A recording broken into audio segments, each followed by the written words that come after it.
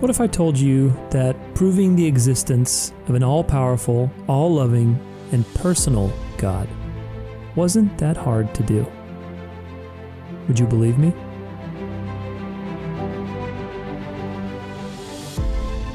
Just like a work of art from a well-known painter reveals their identity through its genuine style, so too does our world and history reveal the ever-present, guiding hand of our amazing Creator, and of His intimate involvement in our lives from the very beginning. By simply following the pieces of evidence that are laid all around us, we can easily determine their source, and how they all tie together creates a truly beautiful masterpiece. It is this masterpiece that I want to share with you, and I hope that if you find it beautiful, that you will share it with others too. So now, to begin any journey toward the truth, we first have to ask a question. And that first question is, of course, is there a God? This question seems of utmost importance in debate in the modern era, but interestingly enough, it wasn't that important up until a few centuries ago. A few Greek philosophers, like Diagoras and Epicurus, rebelled against the religious and mystical practices of their time, but it wasn't up until the 16th century or so that the idea of atheism, or the belief that there is no God or creator, really began taking root in Europe. This means that for the majority of mankind's history, including the modern era, we've believed in a divine author to our existence. Now, we'll look at what the nature of that author might be in just a minute, but the reality is that the more you consider history and culture, as well as recent advances in neuroscience, biology, and psychology, it's very clear that mankind is a spiritual being, designed for fulfilling spiritual needs and spiritual experiences. Just think about that last part for a second. How many people do you know that make a lot of money at their jobs, but are actually totally miserable inside? How many do you know, or have you seen, that quit everything just to do what lights them on fire, even if it means a huge pay cut or a lifestyle change?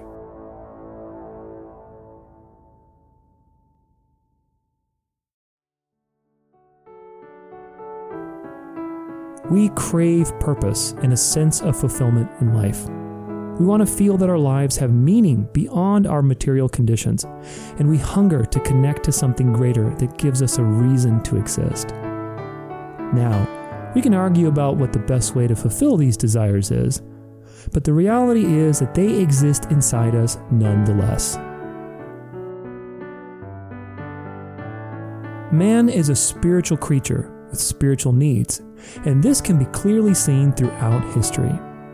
The rejection of this spiritual nature, and therefore the rejection of a God and Creator, is actually a very new phenomenon, and, if you consider the evidence, it's not really supported by science either. So now, back to our very important question. Is there a God? Is there a Creator?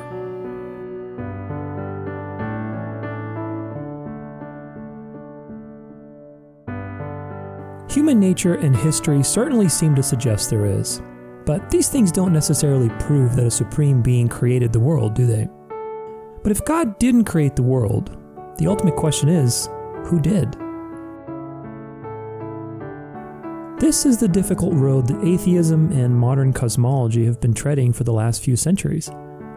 In their effort to explain causality without the existence of a supreme creator, they run into serious problems.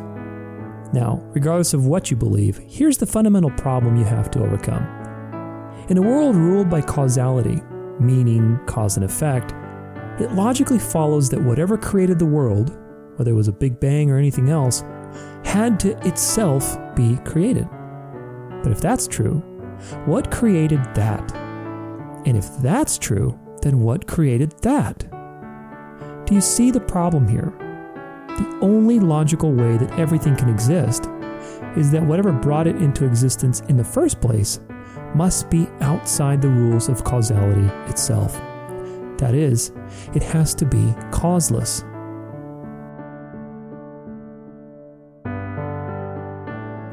Now, this is incredibly hard for us to understand because it's outside of our paradigm. It would be like asking a square to understand a cube. There's just no way because the cube exists literally in a different dimension with different rules. In this case, science has come up with a variety of explanations for this causeless, all-powerful source that created the universe. But are these explanations really that satisfying? Or are we just lying to ourselves to avoid the spiritual and moral accountability we would have if there was a God? An interesting and innocuous clue here comes from the spiral. Spirals are everywhere in nature, and while they take dazzling forms and create beautiful structures, the basic quality of a spiral is actually quite simple. So simple, in fact, that it gives us a hint about this relationship between a world of causality and a causeless source. Consider the following in your mind's eye. A spiral is made from two basic shapes, the wave and the circle. A good way to see this for yourself is to get a corkscrew and hold it sideways so that you can see the wave, and then hold it facing you so that you can see the circle. Be careful, of course, but notice that just like a square creates a cube from 2 dimensions to 3 dimensions, so too do a circle and a wave, both together as 2-dimensional figures, combine to create the 3-dimensional spiral. This simple yet fascinating structure has so many secrets to share with us, and in it we can see a very important clue about our creation and our Creator. You see, on a 2-dimensional surface, say a chalkboard or a piece of paper, the wave represents duality. Yin and yang, positive and negative, up and down, and so on. The circle, on the other hand, has no duality. It encompasses everything and just is. In some sense, you could say that the wave represents change, while the circle represents the changeless. When you draw a wave on a piece of paper or a chalkboard, you inevitably have to start somewhere and also finish somewhere else. But a circle starts and finishes within itself, and a completed circle exists without a clear beginning or ending.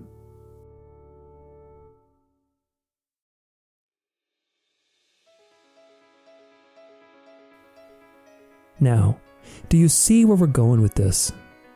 The wave is life, energy, and the world we live in that is ruled by duality.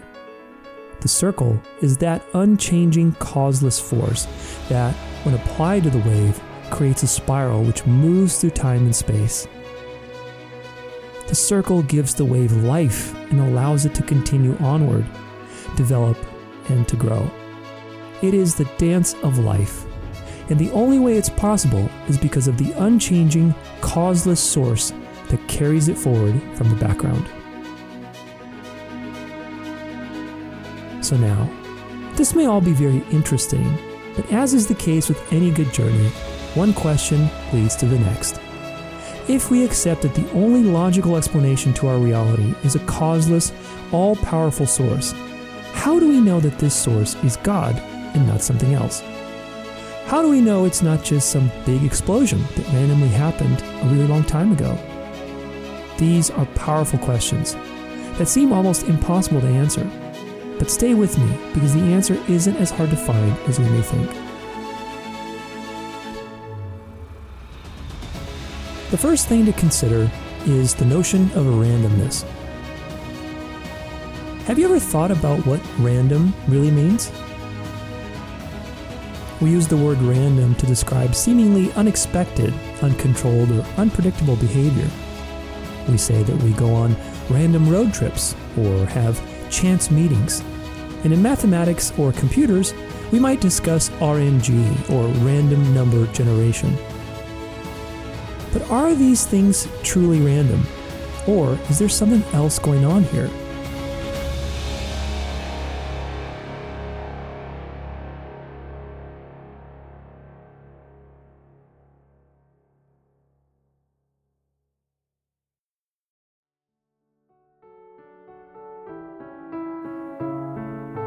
The first group of things, unexpected, uncontrolled, or unpredictable events, can give us a few clues.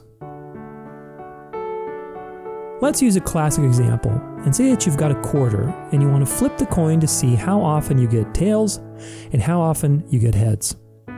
Probability tells us that as the amount of flips you make approaches infinity, the probability you will have is 1 in 2 for each side. In other words, if you flip the coin just 5 times, your results will probably not reflect this even split. But if you flip it 1,000 times or 10,000 times, the scores will probably average out to their expected probability. But why does flipping the coin a few times not necessarily give you the same show of probability as flipping the coin 10,000 times? The reason is that probability is a conjecture based on a simple mathematical model of the coin, not because probability is the sum of all the rules governing how a coin behaves in time and space when you flip it in the air. This is very important, so let's break it down a little bit more. When you calculate the probability of flipping a coin and say that either side has a 50-50 chance to land, what you're actually doing is looking at how many sides the coin has, and that's your mathematical model. It's the same for a die. If you have a 6-sided die, then the probability of rolling a 6 is 1 out of 6. But now let's say you were involved in a very high-stakes gambling game, and you only had 6 chances to roll a perfect 6 on the die. If you get it, you'll win whatever you want. But if you don't, you'll lose everything immediately and forever. Does this sound like a fun game? If no, why not? Technically, if the probability to roll a perfect 6 is 1 in 6, then you should be fine with 6 rolls, right? If your conscience still shudders at the thought of playing this horrible game, it's because you know that even with 6 rolls, you aren't guaranteed a 6, and losing everything is too great of a risk to take. But why? This is key to understand. Probability doesn't take into consideration how you will hold the die, how it will roll off your hand, what kind of force you throw it with, and in what direction, whether it will hit anything before completing its roll, the mass of the individual die, the starting position in your hand, the humidity in the air, whether there's any airflow from a nearby fan, and so many other things.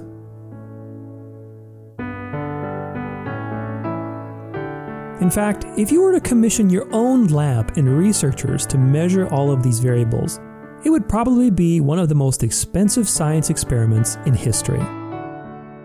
There are countless hidden variables that determine what actually happens, and that's why probability only works on greater timelines and repetitions. The rules and systems determining individual outcomes in our world are so complicated and numerous that it's practically impossible for us to predict anything. So, we say that certain things are just random or behave randomly. But are they really random? This is where the problem of information comes in. For something to exist, it must have information. Information is in the form of rules that govern that something or how it behaves. Science of any kind is about exploring and discovering those rules. And while every day we find new systems, new information, new rules, new mechanisms for everything under the sun, we still conveniently label the remainder of what we haven't figured out as random. The truth is that randomness doesn't exist. It's just a measure of things that we don't yet understand. It is an intellectual band-aid that we use to deal with overly complex phenomenon. Everything that exists because it has rules, or information, that govern how it exists in the world. Having information means there are rules, and rules means that there is no such thing as true randomness. Think about it. Even to program a computer to pick random numbers, you still have to come up with a set of rules or an algorithm, don't you? So now, back to our journey. We know that our world is the result of a causeless, all-powerful source, and it isn't random either because of the existence of information, or rules. But where does this information come from? Couldn't it just spontaneously arise and be inherent to creation? This is another important question. So let's use another example.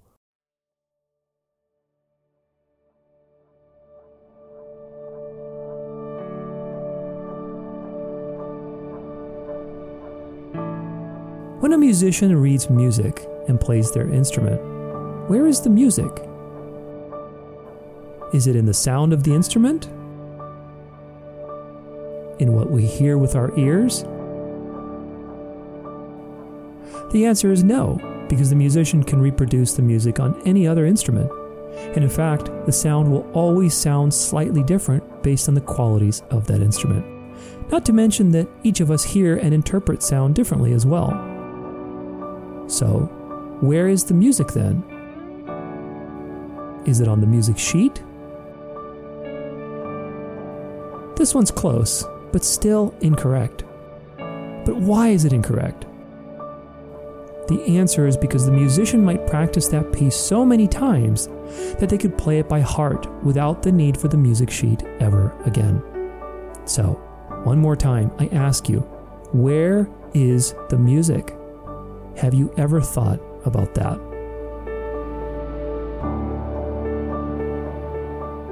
The answer is that the music is nowhere. It is information. It exists, but nowhere physically. Sure, we can represent that information with notes, words, spaces, and so on, but the actual essence of the music, the information which carries the instructions for the music to exist and be played and enjoyed, is nowhere to be found. Pretty interesting, right? This is the case with everything in reality, with DNA being another primary example. DNA as a physical structure is in and of itself a marvel of engineering, but the information it carries is even more of a marvel. And the more we study this relationship between information, or what is unseen, and reality, as in what is seen as a result of the information being expressed, we come to two very important conclusions. First, information must be created by an intelligence. This is a very important point, so let's use our previous example of the music and the musician. Have you ever heard of a musician leaving a blank piece of paper on their stand, only to come back sometime later and an entire piece spontaneously wrote itself on the sheet? The answer, of course, is no, because these things don't happen. But why don't they happen? Why doesn't information spontaneously emerge from matter? This is such an important point. And the answer is because matter is incapable of generating new information. The only thing that can generate new information is a mind, and a mind means intelligence. Wherever you look in nature, despite all of the wonderful change and variety that we can see, the reality is that there is nothing new under the sun. Things adapt and change, but no new rules are being created. In fact, as you look a little longer, you'll understand that the very opposite of evolution is happening. The world, and mankind with it, are degrading more and more over time. This brings us to our second point, and that is that the best possible state of the world, as an expression of information, was at the very beginning. Just as a body ages and eventually dies because DNA is unable to deal with the onslaught of constant damage from the environment, so too is the overall reality we live in continually decaying from its original, pristine source. In fact, there would be no other way for things to be if you really understand everything we've already discussed. Just as you and I age, grow old, and die, so too does our world as a whole.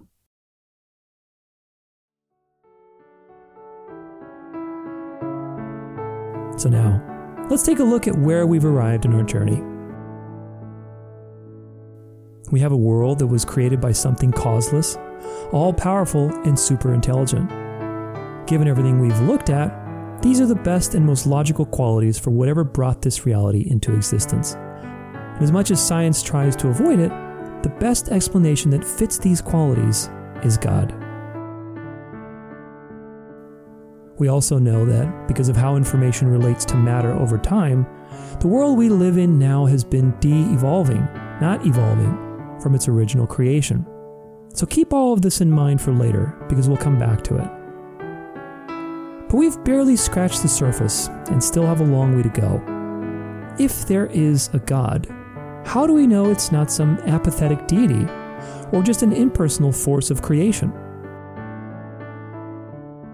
How do we know consciousness is not just some fundamental part of the universe, and that what we think is God is just a larger, intelligent organism that we happen to be living in, just like cells in our bodies live in us?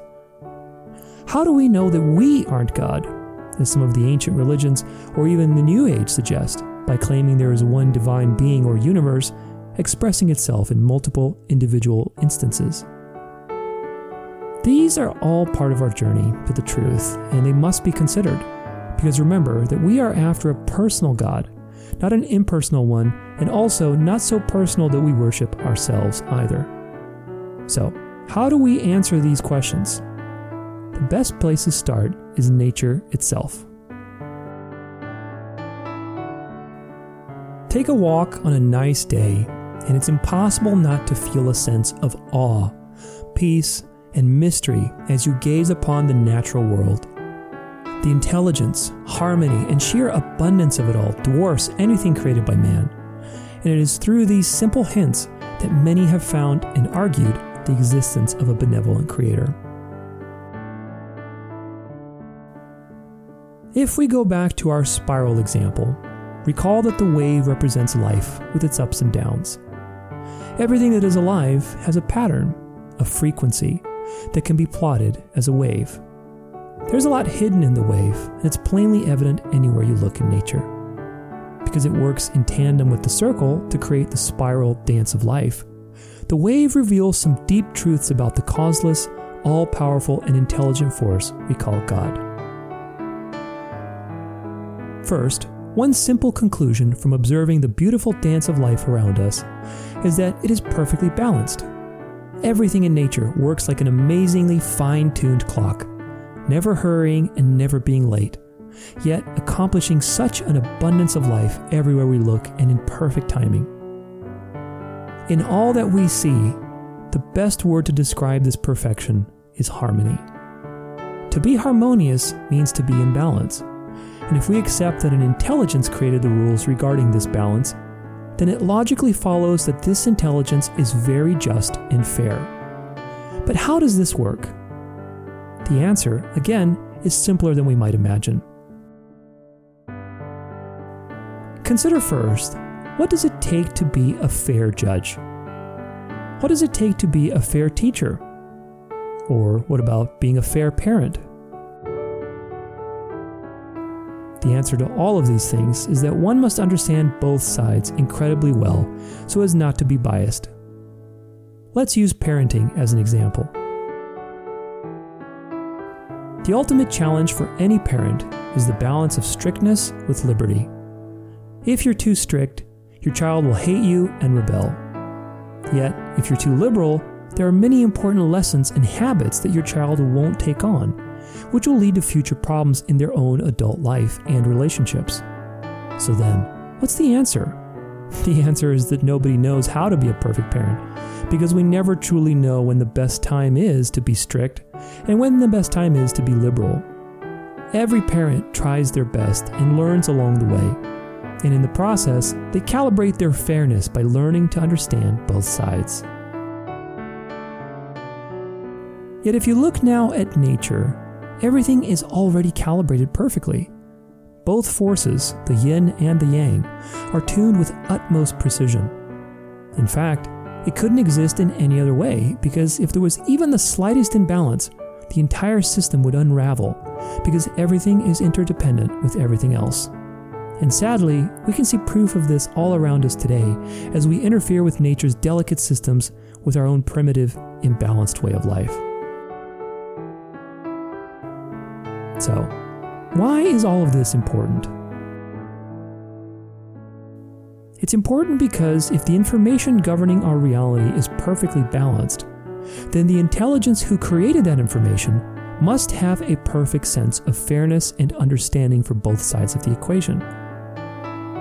If it were any other way, we would plainly observe it as the imperfect information played itself out. Another thing is this: life is very abundant and outpouring. One way we can look at this is that life is inherently very generous. A tiny apple seed eventually creates an entire tree that can feed a whole family, and the same goes with everything else in nature. From very little, it generates a lot. When we align with this simple principle through our own actions, we are called generous by others, and abundance flows naturally into our life. So then, does it not stand that if generosity is programmed into the information of our world, that the intelligence who did the programming must also be very generous? Don't forget that the world changes from moment to moment, and in the process of all these changes, things are continually reborn and made anew. Life's ever-changing quality, its impermanence, the movement of that spiral through time and space, is a continual reminder for us to let go and go with the flow, as it is so often said. But there's something much deeper here if we simply take the time to look, and that is the quality of forgiveness. What does it mean to forgive? Most would say that it means letting go, not hanging on to the past in some way. Well, if we look around us at anything in nature, this is exactly what happens. Everything is forgiven in every moment, and it is because of this forgiveness that things can continue to move forward. Isn't that the case with our own lives too? Holding on to regret or bitterness is one of the heaviest burdens we can carry. Yet, when we forgive, we suddenly feel alive again, don't we? But why? Because forgiveness is intimately and intentionally coded into the fabric of our universe by the Creator. Therefore, the only logical conclusion is that our Creator is also very forgiving. So now, we've spent some time out in nature and gathered more clues, but let's see where that leaves us. The world had to have been made by a causeless, all-powerful, super-intelligent force. That we know. The harmony and beauty of the world, which is an expression of the underlying information, tells us that the world we live in was intentionally made by a being that is just, generous, and forgiving. The proof is in the pudding, and nature is one of God's most obvious signs, just as a trademark logo reminds us of our favorite brand and what it stands for. But just as we can infer the truth from what we can see, so too can we infer more of it from what we don't see. This is very important, because despite all of these previous observations, a serious question arises. How do we know that God is good?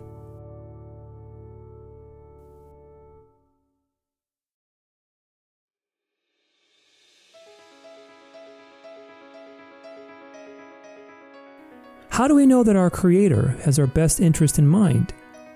Could we just be slaves in a material illusion to a malevolent being trying to trick us with all of these different things so that it can harvest our energy? It sounds crazy, but to answer these questions, we must look for what we can't see. That is, to understand the motive of God, we must go beyond what is immediately observable. This is the art of decoding by contrast, of deciphering the truth by looking at its contours, or what isn't plainly there. In this respect, we know that first and foremost, God is nowhere to be found physically in the world. This truth reveals to us a very important aspect to God's motives, and when we look at what it means to be human, the picture becomes very clear.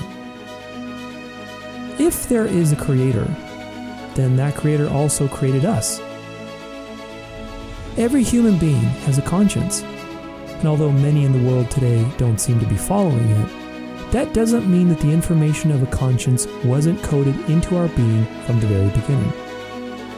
We also have free will and the ability to choose. What all of this means is that our Creator not only created us with the ability to choose and to discern what is right from wrong, or rather truth from lies, but also hid Himself so that His existence wouldn't be obvious. Now, why is all of this so important? Well, for starters, can you imagine if the Creator had a giant throne on earth and ruled supreme in all of His glory so that everyone could see? The reality is that free will would go right out the window. His might and power would be totally obvious. And because of this, you and I would have no choice about what to believe, but rather would obey out of fear of punishment.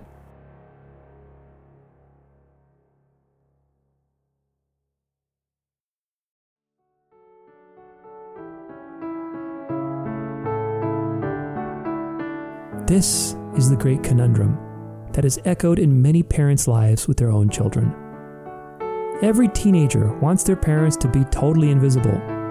Yet, as we grow older and mature, we want our parents close by and in our lives. The same can be said with our spiritual journey and maturity.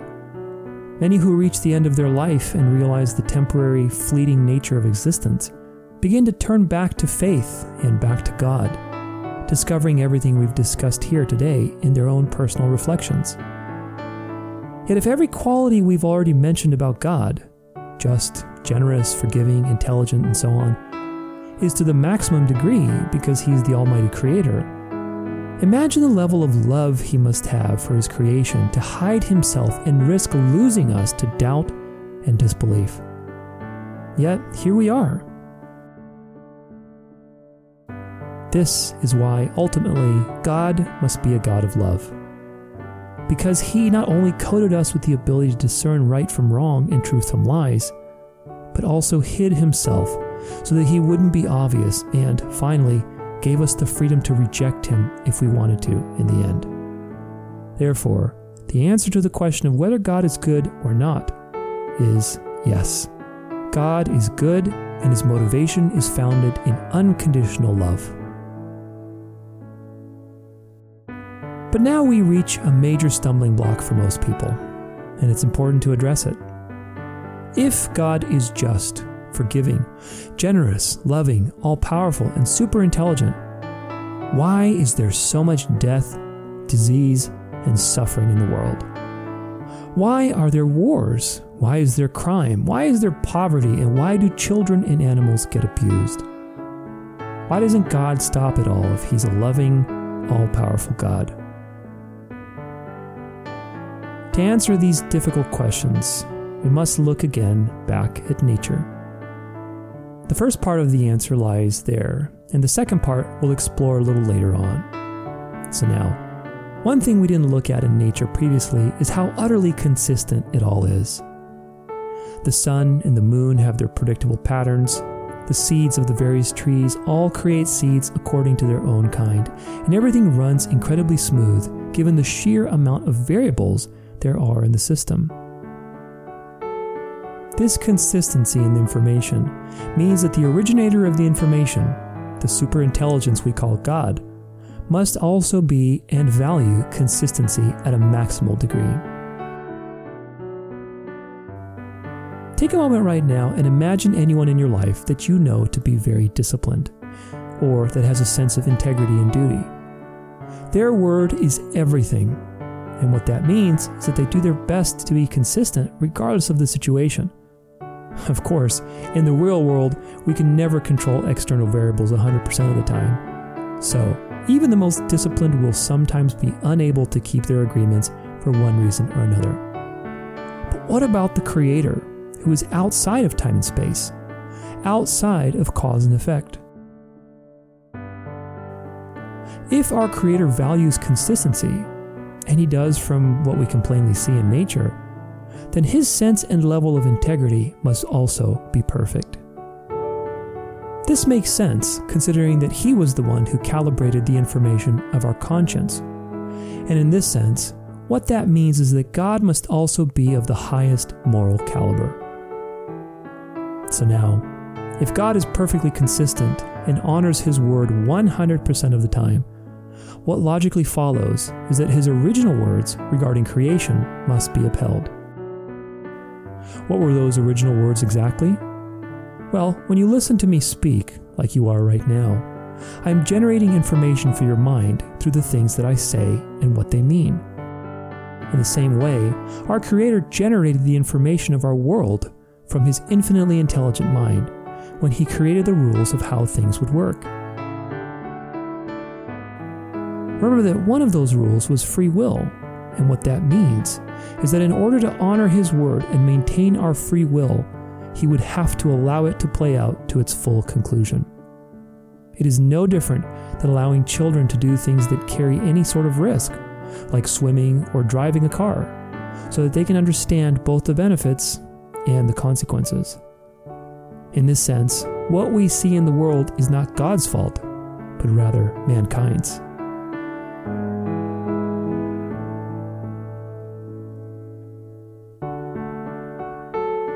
Let's consider this.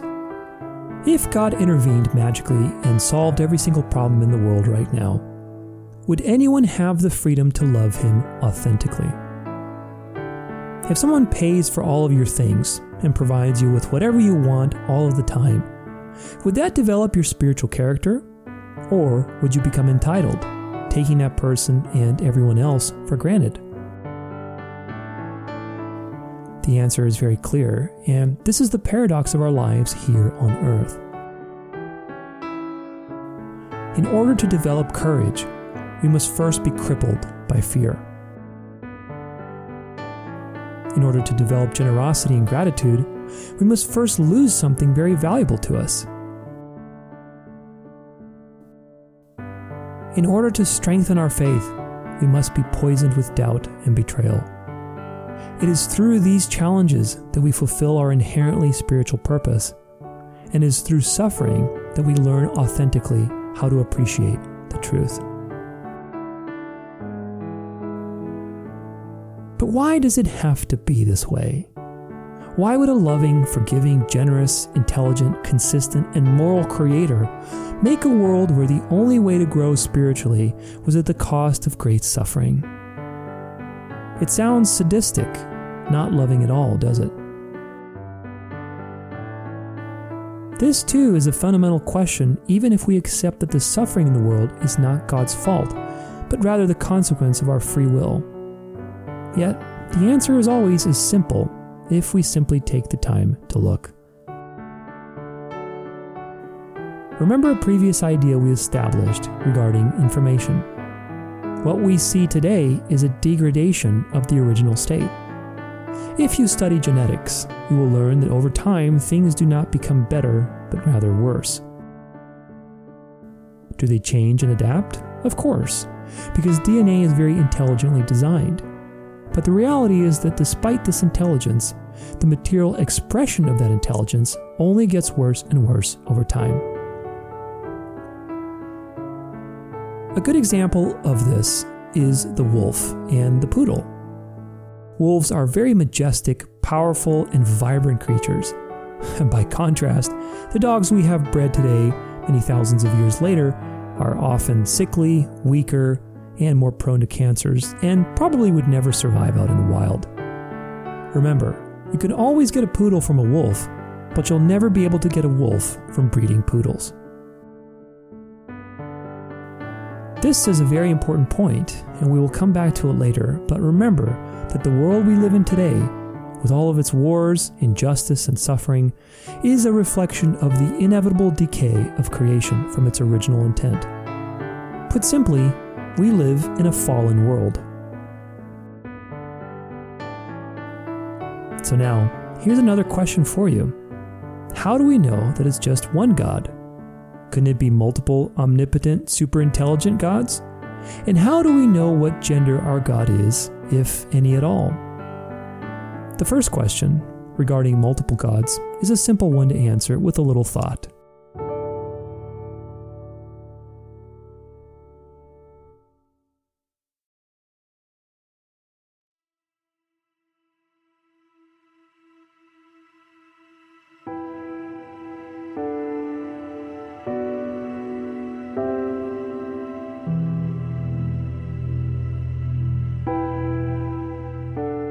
Consider if there were multiple beings, each with a will of their own, and each very powerful.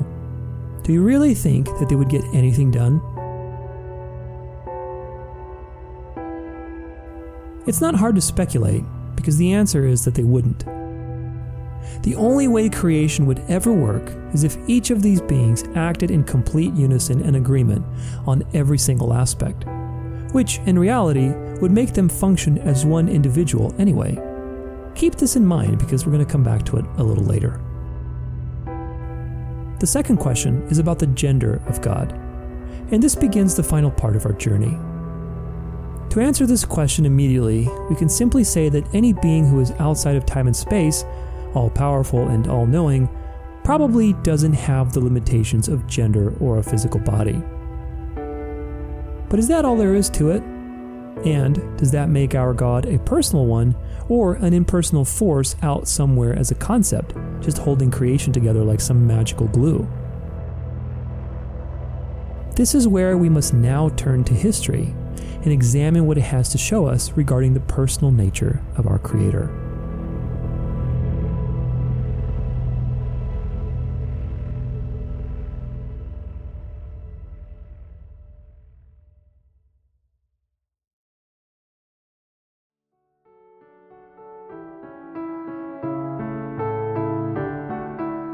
When we look at the world's major religions, there are really just a few: Christianity, Judaism, Buddhism, Islam, Hinduism, and pagan religions. Considering these various approaches to God will help us find the answers we're looking for. And mind you here that we're not considering their religious practices, but rather merely their history and major theological approaches to creation.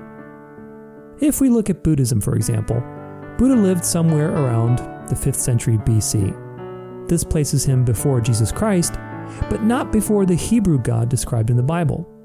Therefore, historically, we have to look at the earlier source and examine what it says. We know Islam started several hundred years after Jesus, but Hinduism is around 4,000 years old. According to most archaeological records, the biblical Abraham also lived sometime around 4,000 years ago. So this would place the biblical God and the Hindu traditions roughly around the same age in our history.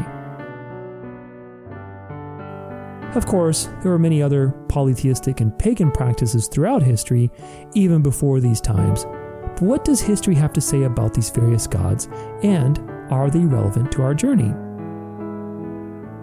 One thing that we do know is that the Hebrews were unique in the ancient world because of their strict oral and written tradition. This part's very important because while every other culture often encouraged embellishment in the transfer of stories and information, the Hebrew culture was the exact opposite, having strict perfectionist standards in keeping the integrity of the information from one generation to the next. Perhaps this is why the Bible tells us that the ancient Israelites were God's chosen people, because they were able to carry the information of how He revealed Himself forward through time so that others would learn about Him as well. In either case, what we see when we compare the information of the biblical God with other traditions is a very clear picture and answers to several of our previous questions. First, God revealed Himself through a masculine presence, and if you're a Christian, this is obvious through the arrival of Jesus Christ. We know God to be consistent, so if Jesus is our Creator, as He claimed to be, then this would make sense. But why the masculine if God is beyond gender and physical limitations? Why not a female, nurturing goddess to reflect motherhood and giving life? There are two reasons for this when we consider what the biblical God reveals to us about who He is and what He wants. The first reason is that the masculine presence represents authority and power. And because we already know God to be the most moral, forgiving, generous, loving, and consistent being in the universe, it stands to reason that reminding us of His authority through a masculine presence was done intentionally for us to listen, obey, and use Him as a reference point of how we should live our best lives as spiritually motivated creations. Certainly, we can see the lack of respect for that authority in how it has played out throughout our history and leading into the modern era. Without the absolute guidance of God calibrating our lives, our spiritual compasses have created all manner of lawlessness and destruction in the world. God reminding us He is the Father and the Almighty is not about Him getting attention or trying to frighten us, but rather about reminding us where to look for guidance so that we do not destroy ourselves. But besides this, there is an even more important reason why God chose to reveal himself through a gender in the first place. And that is because he wants an authentic, intimate relationship with his creation. Remember, God gave us free will and a conscience. And what the Bible tells us is that we chose to use these God-given qualities to rebel and reject God, plummeting our world into a fallen state that was doomed to self-destruct eventually. This is plainly evident when you consider the history of the world and everything we've already looked at. And if you're a Christian, you believe that after several failed attempts on our part to maintain a relationship with God, he decided to come down in the flesh and lead us by example. But when he made his presence obvious, he did not flaunt his power so that we would obey out of fear. Rather, he did the exact opposite, coming as a lowly carpenter who lived a humble life, all the while knowing full well we would reject him yet again, only this time by beating him, ridiculing him, and painfully nailing him to a cross in front of his own mother and friends. Imagine to have such love that you're willing to limit and humble yourself just to be among your own creation. Imagine knowing the end from the beginning and keeping your cool and sense of love and forgiveness throughout it all. The life, death, and resurrection of Jesus is really the ultimate testament to the personal nature of our Creator. But why should you believe it? How do we know the other religions aren't talking about the same thing? That there are multiple ways to God, salvation, or enlightenment? How do we know that we aren't the universe, or God, expressing itself through multiple forms like the Hindu Brahmin suggests, or is how the New Age often teaches today? What do we base our information on about this personal God anyway? Answering these questions will lead us to the truth, but let's consider first what we already know. The most likely explanation for what we see is that there is an intelligent, all-powerful, moral, loving, causeless, forgiving, consistent force as our Creator. We know this force is a singular force, and even if it was plural in some way, that it would make no difference because it must be acting as one regardless. We also know that according to the principles of information, our reality was created in a perfect state and has only been on the decline rather than evolving as we're erroneously told. We know that out of all the world's major religions, the Abrahamic tradition of the biblical God and the Hindu traditions are the oldest. But the Hindus have multiple gods, so this is incompatible with what we have come to conclude in our journey. So all that's left is the God that revealed himself to Abraham. Another thing that's incompatible with what we know about God is the idea that he would split himself into multiple individual beings for the sake of experiencing himself as an individual. This New Age belief that we are all the universe, or that we are all divine, is mixed with lots of quantum pseudoscience and flawed ancient theology. So it's not really new at all, is it? But now ask yourself this: would a God that is maximally moral and generous do something this selfish? That is, to split himself up to experience himself further implies boredom or some sort of narcissist desire. This presupposition is so selfish that the entire act of creation is framed from the perspective that the Creator wanted something for himself, rather than creating something out of pure love and wanting to share that life authentically with its own creation. It is a total inversion of what we have so plainly and simply come to discover through observation. And so, logically, it can't be true. Considering all of these things, the biblical God as revealed to us is the best fit. And, if you're Christian, the Trinity nature of God explains how such a multi-personal or multi-dimensional being would be. Remember again from history that the Hebrews had a very strict tradition of passing information down compared to the other cultures around them that valued embellishment. And what that means is that we should find evidence for what was written in both the Old Testament and the New Testament. Today, that evidence has been presented over and over again by many passionate researchers and scholars, with major biblical events like the Red Sea crossing and Noah's flood becoming more and more supported as historical facts. Add to that the overwhelming evidence for Jesus' life, burial, and resurrection, and we see a consistent picture begin to finally form. We have a Creator, and that Creator is without cause, before all things, all-powerful, infinitely intelligent, generous, loving, consistent, moral, forgiving, and a source of authority, as well as a source of intimate love as our spiritual parent. This God created all things, and from the very beginning they were perfect and good. Because He loved us and wanted us to share in that love according to our own choosing, He allowed us the freedom to reject Him, knowing full well that we would plunge the world into a fallen state without His presence and guidance, destroying ourselves and everything else in the process. But because He is outside of time and space and knows everything, He also knew that this would happen and planned ahead. Because one man's decision threw us into self-destruction, so too does one man's innocent death bring us into salvation.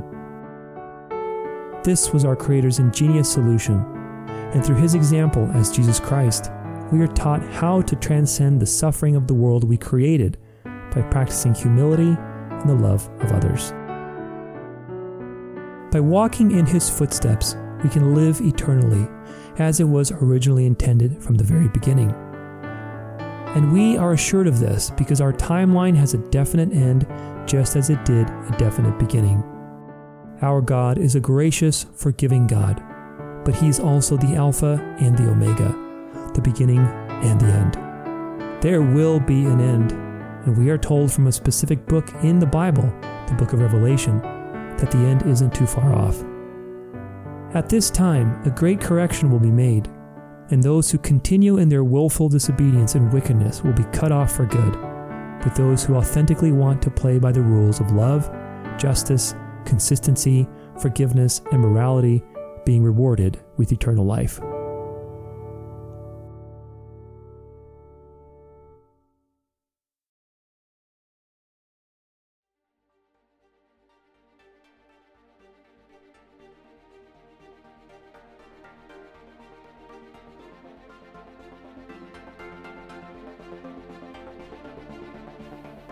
So now, we're at the end of this amazing little journey, and I just have one more question left to ask you. Where will you be when that day comes? What will you be doing? Will you rejoice because the truth has finally become reality? Or will you panic because you'll learn that your reality wasn't the truth? Every day we are given a chance of forgiveness if we only turn our hearts toward the truth. And if you accept everything that we've discussed in this journey, it's also important to remember that Jesus said He is the way, the truth, and the life. And, most importantly, that there were no other paths leading to God besides Him. We're programmed to be spiritually driven beings, stewards of creation, and representatives of our moral, just, and loving God to one another. What this means is that we must abandon the easy ways of the world and instead opt for the narrow road, the difficult path of self-control and moral righteousness. We must opt for humility and service, and through these simple guidelines we find freedom and everlasting life. What if it's all true? What if this is life's best kept secret, but also the hardest one to swallow?